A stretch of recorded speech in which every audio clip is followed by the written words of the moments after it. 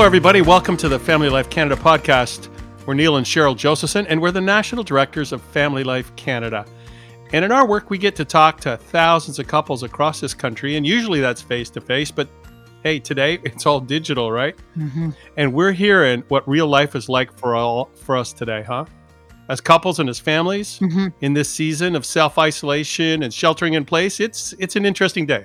Now, one woman told me she's either going to kill her husband in the next couple of weeks or she's going to get pregnant. One or the other is going to happen, she said.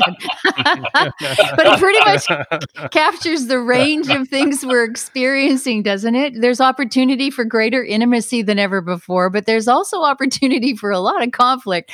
So we're bringing in one of the best, wisest people we know to help us figure this out. We're super grateful to have time to talk with Dr. Gary Chapman. And if you've ever had the chance to read some of his books or listen to him teach, and both Cheryl and I have, you'll understand why he's the person we called first when we launched this Family Life Canada podcast. In crises, in days like we're experiencing right now, we want to hear from people we trust, don't we? Mm-hmm. And when it comes to marriage and family, Cheryl and I trust Dr. Chapman more than anybody we know. Yeah. So welcome, Dr. Chapman. You're wise, you're kind, you're a counselor, you're a pastor. You've written some of the best books, most helpful books for marriages and couples, including The 5 Love Languages, 4 Seasons of Marriage, and Loving Your Spouse When You Feel Like Walking Away, except you can't walk away these days. So that's an interesting book title. That's tough. First of all, before we ask you too many things, are you well? Are you, Carolyn, the children, the grandchildren, you're all well? Yes, we are doing well. Carolyn and I, of course, are empty nesters now, and our grandkids live in South Carolina. We live in North Carolina. They're both in college now, but they're home, and they're doing college work online, as all the rest of students around the country, my country and your country, are doing. So, but yeah, we're all well. Good. That's well, great. It's pretty easy to recognize the challenges of these days for families. But are there some opportunities in this season for couples and for families as well? You know, I think that's the way we ought to be thinking, is what are the opportunities that we have now that we didn't have when we went to jobs and work and school and all that, sports and everything else, because now all those things are gone. So there's time that we were spending doing those things that we can now spend doing other things. Yeah. So I think it's a wonderful time for families to do things that they maybe have wanted to do for a long time. I know they can't go out, but, you know, depending on the age of the children, you know, we can build castles, we can build tents, you know, we can go out in the yard if you have a yard and swing and walk, and as long as you stay away from people. So there's lots of good things that we can do. And it also is a good time to read books with children or without children, a good time to read books. And I suggest that couples set some time for actually reading. We don't have to sit there and look at each other all the time or watch television all the time. We can just close that down, and each of us can read a book separately, or we can read a book together. We can read books to the children. You know, I was driving through South Carolina some time ago. There's a billboard that said, "Children who read live happily ever after." Oh, that's a great phrase. Yeah. But we do know that children that learn to read and take it seriously, mentally, they develop in a much healthier manner, and books can take them all over the world. Mm-hmm. So maybe because I write books, I like for people to read books. Oh, yeah. Hey, well, you're talking my love language. I know that's not an official love language, but I used to be a high school English teacher, and I used to have this quote up on my wall. It said, "The poorest person in the world is the person limited to their own experience, the one who does not read." Yeah. And when you read, you can just learn from others. In a family, that's right. In a family, if we do take time to read, then we can discuss the things we're reading with each other. And it can open up really conversations. You know, I think one of the worst things we can do during this time is simply to if we have children, let them spend all their time watching the screen. Mm-hmm. You know,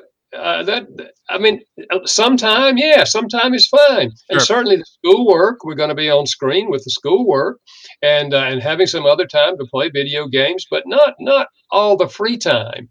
Let's use the time to do something worthwhile with the children. Mm-hmm. So let me ask you this question then. This we hadn't planned to talk about this, but what are the potential downsides for kids who have a lot of excessive screen time? Yeah. I think what happens, they get addicted to the screen. You know, if a teenager spends all of their free time playing video games, they will carry that into adulthood. And after they get married, that's not going to foster a good marriage. So, you know, the whole thing with children, I think, or at least one of the important things, is rhythm and structure. There's a time to watch TV. There's a time to play video games. There's a time to read. There's a time to work in the yard or do other chores that are associated with whatever home you live in. And we structure. And if we structure life for children, the children fare much better in life. Mm. So even in this chaotic time, we should provide those structures. Right. Yeah, I think so. And I think it really should be easier to do during this time because we have more, quote, free time that we didn't have before. And there's certain things we can't do that we could do earlier that were good for children, like playing sports and that sort of thing. But you can still do some of that. And, you know, if you have a backyard, you can still do some of that. You just can't go to sporting events. But I think a time to play is children always need a time to play. And we can help them create games that maybe they've never heard of, that we played when we were children. And after all, parents are older than children. And likely we have more ideas. Yeah, we should. Yeah, that's great. Hey, I want to turn the conversation a little bit to the 5 love languages, which, of course, is this fantastic book. Almost 30 years ago, huh? That's wild. 27, 28 years. Yeah, right. So I got a few questions to ask you, but one of them is this: has this turned out far more influential than you would have ever dreamed? Absolutely. You know, I knew the concept would help people because I had been using it in my counseling for probably 5 years before I wrote the book, but I had no idea. It's now sold over 13 million copies in English. It's been translated and published over 50 languages around the world. And many, many couples say to me when I'm speaking and have conferences, which I'm not having right now, but when I do, they say, you know, that book saved our marriage. I mean, we were really thinking divorce, and we read that book, and the lights came on. You know, we've heard that too. Yeah, realized how we've missed each other. And so we took the quiz, we learned each other's language, we started speaking it, and it really saved our marriage. You know, I think part of the reason for that is... Put Cheryl in... Say that. I'm so sorry. We're getting a little lag on the Wi-Fi today. Please go ahead. Yeah. I think that one of the reasons for that is that our deepest emotional need on the human level is the need to feel loved by the significant people in our lives. And if you're married, that's your spouse. You have children, that's the child-parent relationship. Yeah. So in family relationships as well as other relationships, if we can learn to love effectively and thus meet the emotional need of the other person for love, we're creating the best possible emotional climate for both marriage and children. Fantastic. Count Cheryl and I as among the couples who've really been blessed by it and try to live by it. And when we work with younger couples, we tell them you shouldn't even get married till you've read this book, till you've started to understand the partner's love language. But listen, if anybody's listening and you haven't read the book, please check it out. You can go online. There's a short assessment that'll start you thinking about this. We have it up on FamilyLifeCanada.live. You can get it on 5 love languages. But know this concept. If you haven't taken the assessment, do it. Hey, here's a question one of our Facebook followers sent in, Dr. Chapman, and it's this: can our love languages change over time? You know, I think, Neil, typically our love language stays with us for a lifetime, like many other personality traits. But having said that, I think there may be seasons of life in which another love language may jump to the top. For example, a mother that has 2 or 3 preschool children, acts of service may not be her primary love language, but I can tell you during those years, it's probably going to be number 1 for her because she's overwhelmed. And then I think also, if your number 1 and number 2 are very, very close, and sometimes they are, if you get enough of number 1, you may begin to think, I don't know, I think number 2 has become number 1. But if they stop doing number 1, you'll quickly say, oh, no, that's still my primary. Understood. How about our children, Dr. Chapman? How do we discern their love language, and does that mature and change as they mature and change? Yeah, I think you can discover a child's love language by the time they're 4 years old by observing their behavior. How do they respond to you? Our son's love language is physical touch. When he was that age, when I would come home from work, he would run to the door, grab my leg, and climb on me. He's touching me because he wants to be touched. Yeah. Our daughter never did that. She would say, Daddy, come into my room. I want to show you something. She wanted quality time, my undivided attention. They're grown now, both of them married, and our daughter has grandchildren for us. But their love language is still physical touch and quality time. Yeah. Are there some principles in the 5 love languages that we should really latch onto, particularly in these days of sheltering and isolation? I think so. If we're going to make the most of this time, then we need to have a loving atmosphere in which to do everything that we're doing. If a husband and wife, for example, are meeting each other's need for love, they're speaking consistently each other's love language, they're likely going to make this a really good time for the two of them. And if they know the children's love language and the children have the concept, if they're old enough, they have the concept. Daddy has a love language, mama has a love language, sister has a love language, and we're all keeping it on the front burner and we're communicating love to each other, then we have created an atmosphere in which we can do the kind of things we were talking about before. Mm-hmm. So I think during this time, it's exceedingly important. And really what will happen in this time will largely be determined on whether we created a loving atmosphere or whether we didn't. Mm-hmm. Yeah. And to be honest, we're hearing a lot of comments from couples who aren't experiencing a lot of love in their homes right now. There's a lot of tension. Right. There's a lot of conflict. Can you talk to us a little bit about anger for a few minutes? You've written a whole book on it, but yeah. How do we manage that conflict? How do we keep that anger? And I guess the other question, keep that anger under wraps. And then I guess the other question is there a link between anger and fear? And is that maybe why we're seeing more outbursts of anger these days? Yeah, that could be. No question about it. There are many couples who, before the crisis started, did not have a close, loving relationship. Maybe they were arguing with each other, or maybe they were just being roommates and being cordial to each other, but they didn't have a loving relationship. Well, you take that couple and bring them into this crisis, and now they're thrown together, mm-hmm. and whatever's there is going to come out. And so if they are angry over the past and they have built walls between them emotionally because they have done things that stimulated that, then they're going to have a very difficult time. And that's why I think during this time, those kind of couples will either, lash out at each other in anger, or they will hold it inside and then have an explosion down the road. And many of them are going to begin to think we're not compatible. And when this thing is over, I'm going to get out of here. One of the things I say is this: by nature, if we have a problem in a marital relationship or any relationship, in our mind, the problem was with the other person. They didn't do this, they didn't do that, they didn't treat me fairly.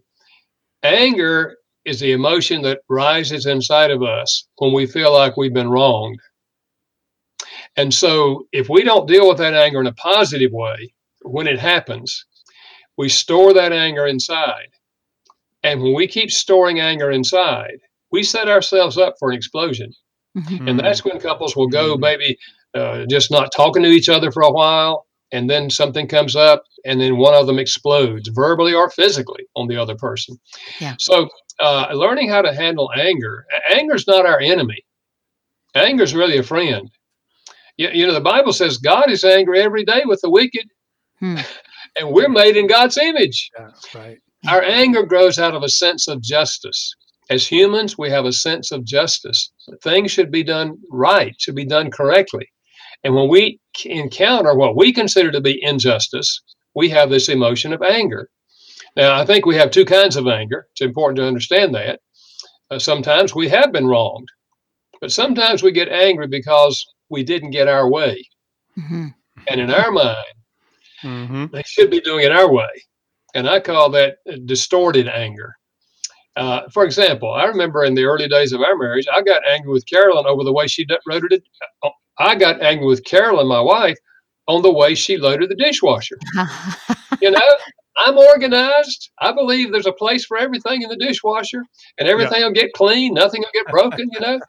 My wife loaded the dishwasher like she was playing Frisbee, you know. Going in there.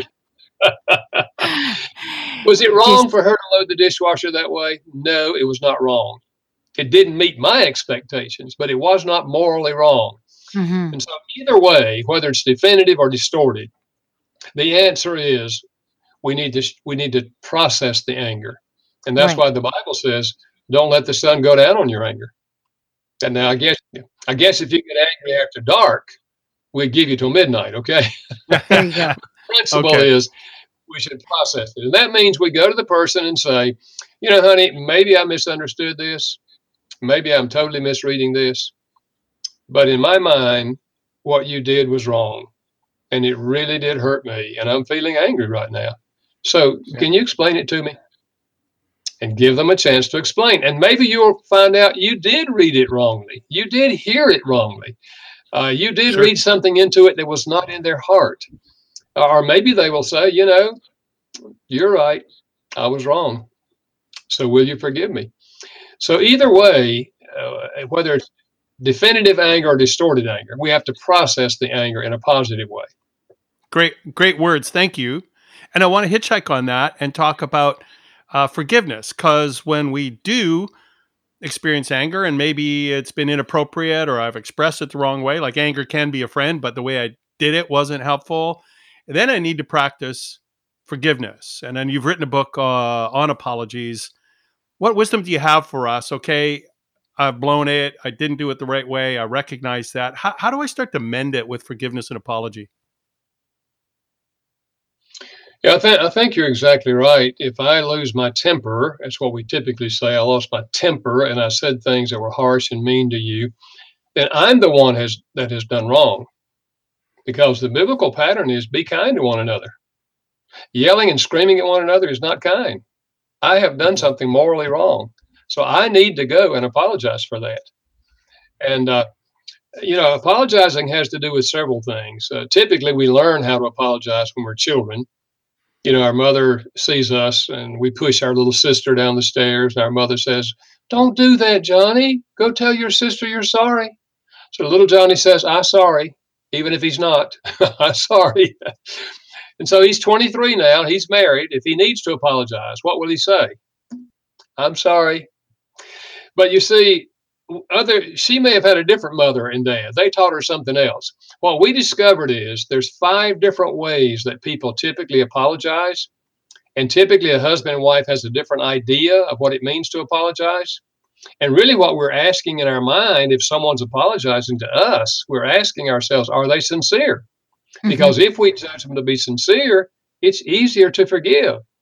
So he says, I'm sorry. And she's thinking, you certainly are. You know, is there anything else you want to say? He thinks he's apologized. She thinks he's giving a character report. So here's what we found.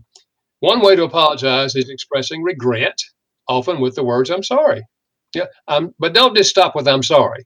Tell them what you're sorry for. I'm sorry that I lost my temper and yelled at you. A second way is accepting responsibility. I was wrong. I should not have done that. No excuse for that. And for some people, this is what they're waiting to hear because that's what they judge to be sincere. And then another one is offering to make things right. Honey, I know I did wrong. I know it hurt you. What can I do to make it right? I mean, I value our relationship. I want to make this right. And again, some people are waiting to hear that. And then a fourth one is actually expressing the desire to change. You know, honey, I don't want to do that again. I know I did the same thing last month, and I don't want to do that again. Can you help me? Can we talk? Can we get a plan so I won't lose my temper like that again? I remember the wife with whom I shared this concept in a counseling setting. She said, Gary, I'll give you an example of that. She said, several years ago, when our kid was little, my husband was keeping the child while I was doing other things. The baby started crying. He did everything he could to get the baby to stop crying, and he couldn't get the baby to stop crying, and he lost his temper, picked up our baby and started shaking our baby. And she said, I grabbed the baby and said, don't do that to our baby. And I went to the bedroom just weeping. She said, in about 10 minutes, he knocked on the door and asked me if he could come in. And he walked in and started crying. And he said, honey, I can't believe I did that. You know I love our baby. I don't want to ever do that again. Can you help me? Can we talk? Can we get a plan that I won't do that again? Mm-hmm. She said, Gary, I sensed he was so sincere that I forgave him, even though what he did was horrible. She said, we sat there and talked, came up with a simple plan that if he ever felt himself about to lose his temper with our child, he would say to me, honey, I'm hot. I got to take a walk. And I would know what that meant. I'd let him take his walk. Then he'd come back in 30 minutes. He wouldn't walk all night. He'd come back in 30 minutes. Okay, honey, I think I'm under control. What can I do to help you? He'd plug back in. She said, Gary, that was 8 years ago.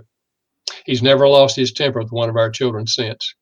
So he's taken quite a few walks, but never lost his temper. So, and then the very last way that people apologize is to say, will you please forgive me? Yeah. Or I hope you can find in your heart to forgive me. Right. And those are the 5 things that we discovered that go into a sincere apology. But one of them will be more important to a particular person than another. It's kind of like not only do we have love languages, but we have apology languages. If we can learn these 2 things, how to love effectively and how to deal effectively with our failures, we're on the road to having a good relationship. Yeah. Boy, we are going to need those tools. Again, the people that write to us asking us for prayer, they're talking about their homes being tinder boxes and explosive. And I think there's there's a lot of conflict, parents to child, spouse to spouse. And so these are super valuable, important principles that we're all going to have to dig deep. And that idea of, even if you can just go walk around the block, if you're feeling overwhelmed, I think that's really great advice. I want to talk just briefly about how to stay emotionally connected. I know that you recommend, and Neil and I have practiced this, but just connecting for a few minutes every day, asking each other 3 things that happened to you today. How did you feel about them? Just so that we get past the sort of the logistic talk all the time, that we actually try to find out what's going on in our spouse's heart. But these days, I know the 53 things that Neil has done all day because I was right there. I can see everything he does. We're so physically proximate these days. It might be easy for us to become emotionally disconnected just because of that. And so what are some principles that we can practice to stay emotionally connected even while we're like right with each other all the time? Yeah. Well, I think one thing, if you have children, the first step is to have a bedtime for the children. Put the children to bed. Establish the bedtime. You don't have to go to sleep, but you do have to go in your room and get in bed. If you want to read a book, you can read a book till you fall asleep. Let that be early enough that mom and dad can have a little time after the kids are asleep to sit there and talk a few minutes with each other. Just a daily sharing time. And yes, as you said, I typically teach, tell me 3 things that happened today in your life and how you feel about it. But you're right, we're there. We know what happened. So how about these questions? What if we say, honey, what did I do today that was most helpful for you? Oh. Give them a chance to say, okay? And then they ask the same thing to you. And then you say, what could I do tomorrow that you think would be better or be more helpful than what I did today? And give each other a chance to share that.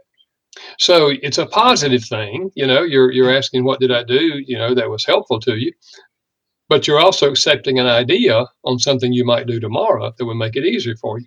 And you could also add the other side to say, did I do anything today that really hurt you or disappointed you?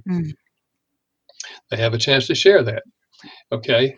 Then let me apologize for that, because I certainly don't want to hurt you. I certainly don't want to disappoint you. I want to be the husband or wife that you deserve. That kind of conversation every night will keep you emotionally connected. Mm-hmm. Very interesting. Neil and I had that exact same conversation last night. Mm. It was a good one. Hey, I Good. wasn't my best me yesterday. I'll be honest about that. So we needed to talk it through. Yeah. I want to follow up on that and put it together with a comment one of our Facebook followers sent in. And this person was really, I think, heartbroken in that I'm trying to do these connections. Their feeling was, and of course this is just their side, but their feeling was, I'm working so hard and my partner's just content, doesn't want to work, doesn't want to change. So any encouragement, I realize this is a bit of an intractable situation, but say you're the one who says you want to have these conversations, you want to actually hear these emotionally relevant conversations, but your partner doesn't. Yeah. Well, I think if the relationship has been fractured for a while, the most powerful thing you can do as an individual who would like to see things better is to just get alone with God and say to God, Lord, you know what I live with, and you know how hard it is. But I know that I'm not perfect.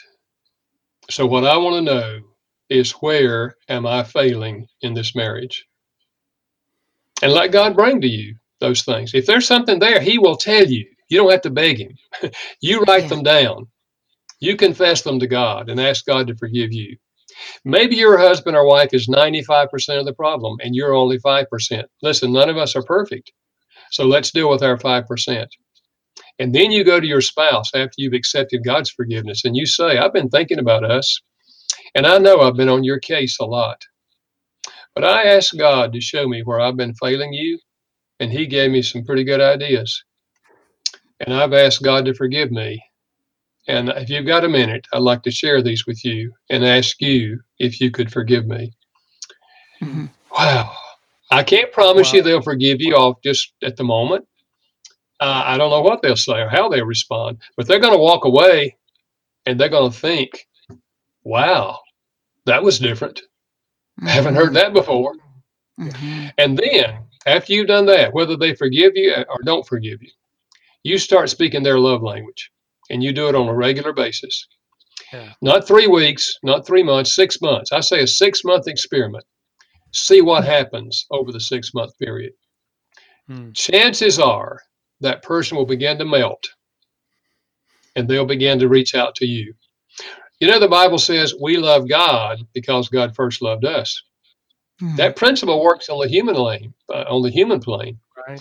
If one partner chooses to reach out in love, loving somebody who really doesn't deserve to be loved, and you do it in the right language, you touch their heart, and there's a good chance they're going to begin to reciprocate before the 6 months is over.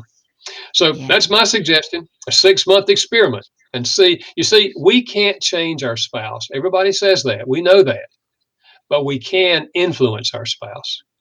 And there's nothing more powerful than love in the right language to influence a spouse in a positive way.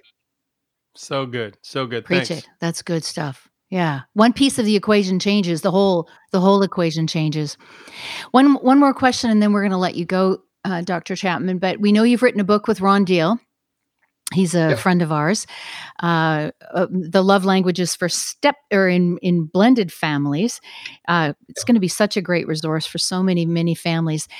Just one piece of advice for blended families in this COVID crisis season, because they've got a few additional layers on top of their situation. Any words of wisdom for them? Yeah, I'm excited about this book. It's called Building Love Together in Blended Families, the 5 love languages in a step family. Yeah, the added dynamic is this.